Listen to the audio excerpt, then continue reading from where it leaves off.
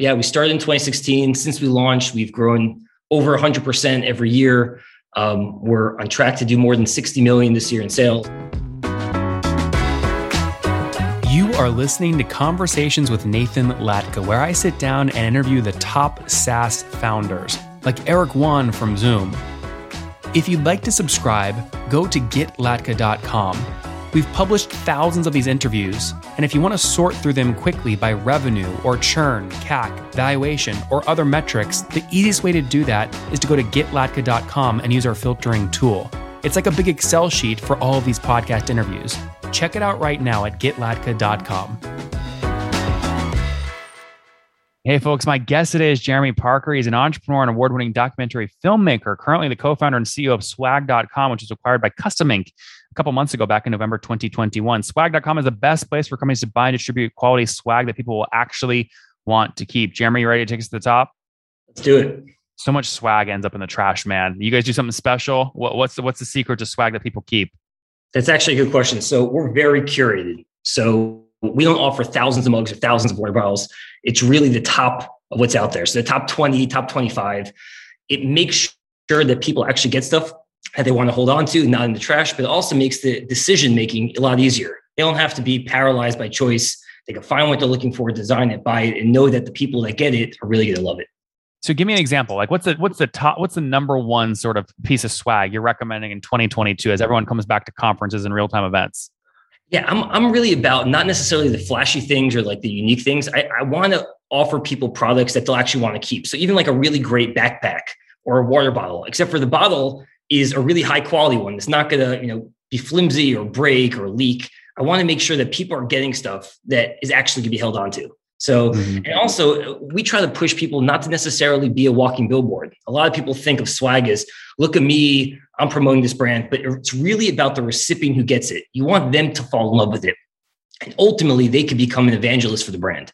So that's really the goal. I want them really high quality stuff. And you got going into this back in, I think, 2016, right? Yep. Yeah. We started in 2016. Since we launched, we've grown over 100% every year.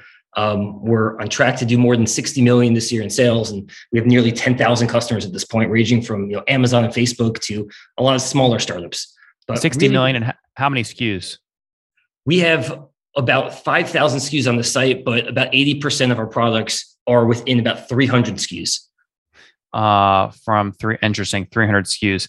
Very interesting. And so how many individual pieces of swag is equal to 60 million in GMV? Yeah, it's a good question. It's millions of pieces of swag. Yeah. It's a lot. It's a lot. I'd be surprised if you knew that off the top of your head, but I was curious. Interesting. And I guess a better question would be, let's do last year. So in 2021, how many individual corporations bought at least one piece of swag through swag.com? Yeah, it was nearly 5,000 companies. Wow. And what do you think it'll be this year? We're hoping to double every year. So it's really about keeping our customers happy, but also getting new customers. Well, you can double either your customer count, but you can still double revenue by driving expansion. So you do think a strategy of just adding 5,000 more customers, that's where most of your growth will come from, not expansion. Oh, I think both. I think we're trying a lot of different things. We have a lot of new features that are completely different than what we're currently offering that I think will help us expand. But even just the customers right now, like just putting things in perspective, we have about 6 salespeople. 2 years ago, we had 1 salesperson. So we're very early in terms of outbound sales. We have 0 outbound salespeople at this point. All of our sales. What's the total team size? If you include our dev team, we're close to 80 people at this point. Wow. How many engineers? 25. So 80 minus 25 minus 6, that leaves like, where's the other 50? What do these other 50 people do?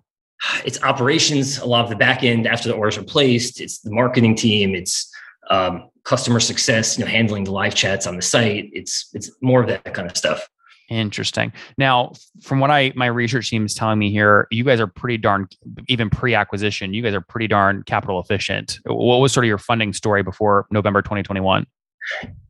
Yeah, we raised less than 4 million all in. And we only raised about 1.25 million in the pandemic because obviously, as you can imagine, the whole world fell apart, especially like events and trade shows. A big part of our business went away in early 2020. So we just wanted to make sure we could raise some money just to make sure that we're safe. So we raised our biggest round in like the worst time, but really it was kind of to shore up things. So we raised about 1.25 million right when the pandemic hit. We ended up actually growing over 100%. So we went from 7 million in 2019. The whole world fell apart. Our whole industry dropped 20 to 40%. We ended up doing over 15.5 million in 2020. 2021, 33 million. This year, we're hopefully on track to break 60 million and keep growing. We've really figured out a niche for ourselves. We were very ahead of the curve. So in 2017, we saw a shift of work from home culture, people trying to engage with their employees and teams and best customers. So we built an automated distribution platform. So customers can buy swag, we'll hold an inventory and do individual distributions to remote addresses. This was pre the pandemic. Pandemic hits, it becomes like a need to have, frankly. Everyone's remote, everyone's disconnected. So we had that kind of source to allow people to keep connectivity happening within the company. So are you paying, are one of your big expenses monthly literally warehouse space? You're drop shipping, you're storing the swag until it needs to be shipped? Sometimes. So sometimes people buy swag and we ship it directly from our suppliers to their office or their home address. Sometimes we hold an inventory and we do individual distributions. We have a 3PL that we work with. They charge us storage fees and we pass those costs to our customers. So That's we make it really easy for them to do it. And we're not looking to make that a profit center. That's more of just a way that we can allow people to consolidate swag, bundle things up together and do that individual distribution. Yeah, that makes sense. Take me back real quick to the starting days, 2016. I think you had one other co-founder. Do you guys just split 50-50 at the start, or what was that conversation like? Yeah, exactly. 50-50 at the start. I was very front of the house, everything to do with the branding, user experience. And my partner was very accounting-based focused. He was all the back of the house. And that has allowed us to really grow because we were never stepping on each other's toes. And he believed in my vision for leading the business in terms of how we're going to get there. And I believe that he would be able to take care of the business side of things. And I guess you were basically like so close to being effectively bootstrapped, right? I mean, you took, I think that first round was an accelerator, right? It was Techstars. Yeah, we raised a little bit of money before Techstars just to buy the domain name because we knew how valuable the brand name would be from the very beginning of the business. Wait, Jeremy, what's the number? Come on, what did you pay for swag? Well, we did a unique thing where we basically licensed the name. And we ultimately ended up buying it at a later period, but it was $200,000 that was the number that we bought it for ultimately. Did you negotiate the $200,000 up front when the license started? So all your license fees contributed to the $200K purchase price? It wasn't that way, but it was originally asking, I think, close to like 1.2 million. We brought it down to 200,000. Then we worked out a deal where we licensed the name with the option to buy it. So it made sense. Was it worth it? Oh, 100%. I mean, being able to convert offline conversations to online purchasing is amazing. So imagine you come across a swag ad. You might not need swag today. You might need swag in a year from now. But when you're talking to your coworkers, your boss, and you say, hey, I need some high quality swag, I wanted to trigger them to go back to our site. And that's what's happening. People just don't forget the name. So it was an unbelievable buy for us. And then, and I think that pre-seed round, I think what Techstars model is, they did 120 for 7% or something like that. Yeah, about that. Yeah. So yeah. For us, we were working, out of my co-founder's pool table room in his apartment building, so heads down. And we felt like at that point, we needed to expand kind of the vision and we needed more people to have eyeballs on the product. So, being part of Techstars, you just get introduced to so many investors and so many potential customers and other founders going through similar challenges. So it really allowed us to kind of figure out where we want to be and where we could take it. So when we joined Techstars, it was just two of us and we had one employee at that point. And from that moment, we did 1 million to 3 million to 7 million, 15 million, and really, 33 million expanded from there. And so why give up about $1 million worth of equity in May 2019 in that seed round? Why? I mean, you didn't need the money, right? It's dilutive. Why'd you do it? In May 2019, we did about, I think, like a $700,000 round. Okay. At that point, we realized this distribution model. We actually needed the money to build out this whole new business. If you think about it, the business was doing really well in terms of growing every single month in terms of bulk ordering and distribution to one address. In 2019, we really realized the shift of work from home culture. That was a big heavy lift. It's really building a whole new infrastructure, 3PLs, warehousing, all the complexities of, calculating shipping times and shipping costs in real time based on bundling of products and all these kind of efficiencies that we've never dealt with. So we had to learn this whole thing. We had to hire the right people. We had to build the tech. I would do it all over again because that really allowed us to grow over 100%, where our whole industry kind of fell off the face of the world during the COVID. So, and also it's allowing us to really scale up at this. Do you guys care about valuation right now, specifically your valuation? Do you think you might raise soon or sell a portion of the company? There is no other tool on the internet that you can use to get a better and higher valuation than FounderPath's new valuation tool. We have over 253 deals that went down over the past 30 days, all the revenue numbers, all the valuations, and the multiplier. That way you can go filter the data, find companies that are your same size, what they sold or raised for or at, and then use those as comparables in your decks to argue and debate and get a higher valuation and less dilution, which is the name of the game, less dilution. Check it out today at founderpath.com/products, that's plural, /valuations. Again, both plural, founderpath.com/products/valuations. You know, you're not like a traditional SaaS business here. When we say 7 million of sales in 2019, how much of that, what's the margin? It's what, like 20-30% margin profile? A little bit more, about 35%. 35%. Okay, interesting. So 10%, 7. So you had about, after the cost of the goods, you had about 2.2 million before salaries and all that jazz, top line. Yep. Okay, so that makes sense why you'd raise some extra capital here. It's not like you got 7 million, going to the bottom line. Yep. Interesting. Okay, and then you obviously raised during COVID. It sounds really like a cushion. You just want to be 100% sure you have lasting power. That sounds like that could be pretty darn dilutive, was it? Not as bad as it could have been. We still did an up round. So the previous round, yes, everyone was going down. We still had a not a huge, increase, but definitely a somewhat of an increase. And it was enough that we're like, it's enough money to make sure that we have the next 2 years if we ever had challenges. We weren't burning a lot of money because we're making a lot of sales. Yep. So, and just to put it in our perspective, we were doing about 800,000 or so right before the pandemic hit. Pandemic hits, our sales drop off to 300,000. So you can imagine being in a space where every trade show, every event, all offices are being closed. Like, how can you survive doing 300,000 when the team is built for like break even at 800,000? So we had to do that. We got about 5 months later, our sales started to incrementally grow. And November, December, we're doing 3 to 4 million a month in sales. So it really picked up at the end of the year. Yep. Fair to say that 1.2 million round during COVID, you're selling 15 to 20% of the business, something in that range? Yeah. Okay. Yeah. So look, dilutive, but not the end of the world. Yeah. A little bit less than that. Exactly. A little bit less than 15%. Yeah, that's great. That's great. So, okay. So now take me through a big decision, biggest maybe moment of your life. What Custom Ink approaches you approach them. How'd the deal go down? Yeah. Custom Ink approached us. We had just friendly conversations because obviously we know of Custom Ink from the very beginning. They're the leader. They're the kind of preeminent company in our industry, and they're very focused on the consumer space. Organizations, charities, et cetera. And we're only exclusively focused on the B2B space. So we knew that we weren't doing exactly the same thing, but we could learn a lot from them. And we had, a lot of conversations. We met with their team.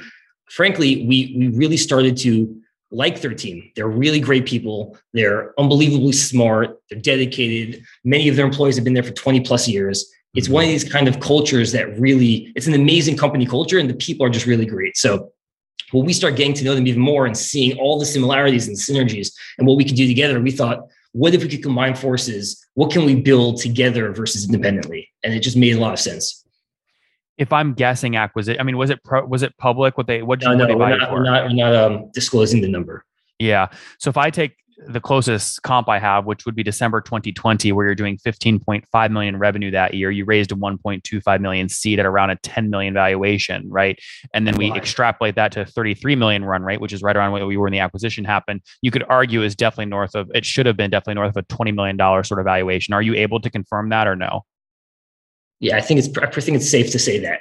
Okay, fair. There we go. There you have it, guys. A little bit of juice you're not going to get in the press release. More than 20 million. So what are you doing now? I mean, obviously you're growing internally like crazy, doubling up to 60 million. That's not easy to do. Are you sticking around for a couple more years or working on a new idea? No, I'm 100% running swag.com. Our whole team joined. Everybody on the team is really excited. We feel like there's just so much opportunity. It's a huge industry. I mean, the promotional product industry is about a $23 billion industry, but the gifting space is over $100 billion. There's just so much kind of room for us to grow, and we're just scratching the surface. We are a very small player in the scheme of this, but we're not going to be that way in a few years. And we really feel like there's so much opportunity. So we're heads down, guns blazing. We're not slowing down anytime soon. How does Custom Ink keep you so motivated? I mean, it sounds like you made something like 5 to 8 million, whatever pre-post tax on this deal alone. What is there? Big handcuffs here, big earnout, stock in Custom Ink, or what? Definitely stock in Custom Ink. No handcuffs, no earnout.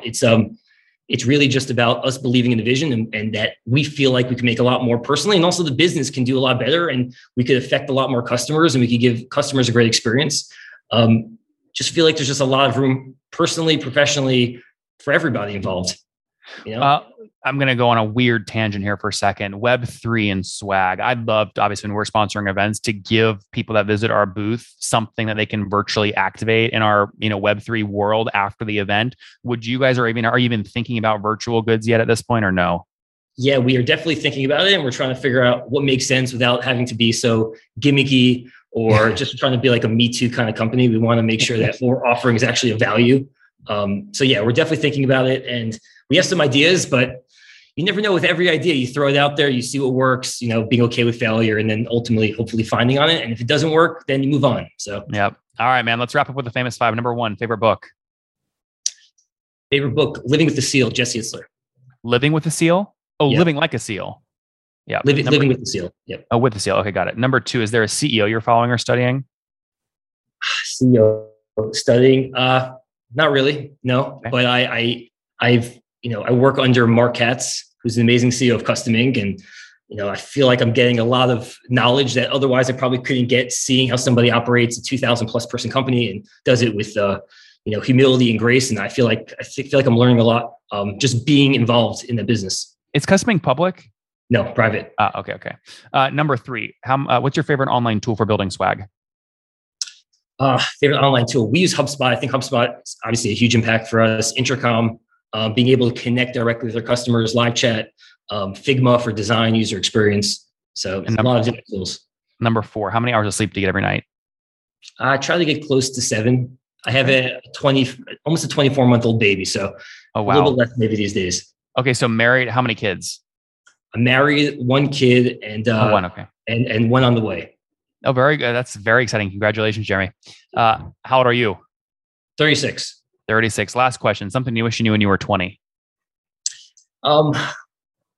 Yeah, well, I learned a lot over the course of my career, but I think the main thing for my younger self would be just launch, learn on the way. Don't be too, nervous about launching or being afraid, because that was definitely, was a big issue early on in my career. Wanting things to be perfect before you launched, and once you launch, you realize that all the things you cared about, your customers don't really care about. So trying to, just get yourself out of the way and try to learn from customers.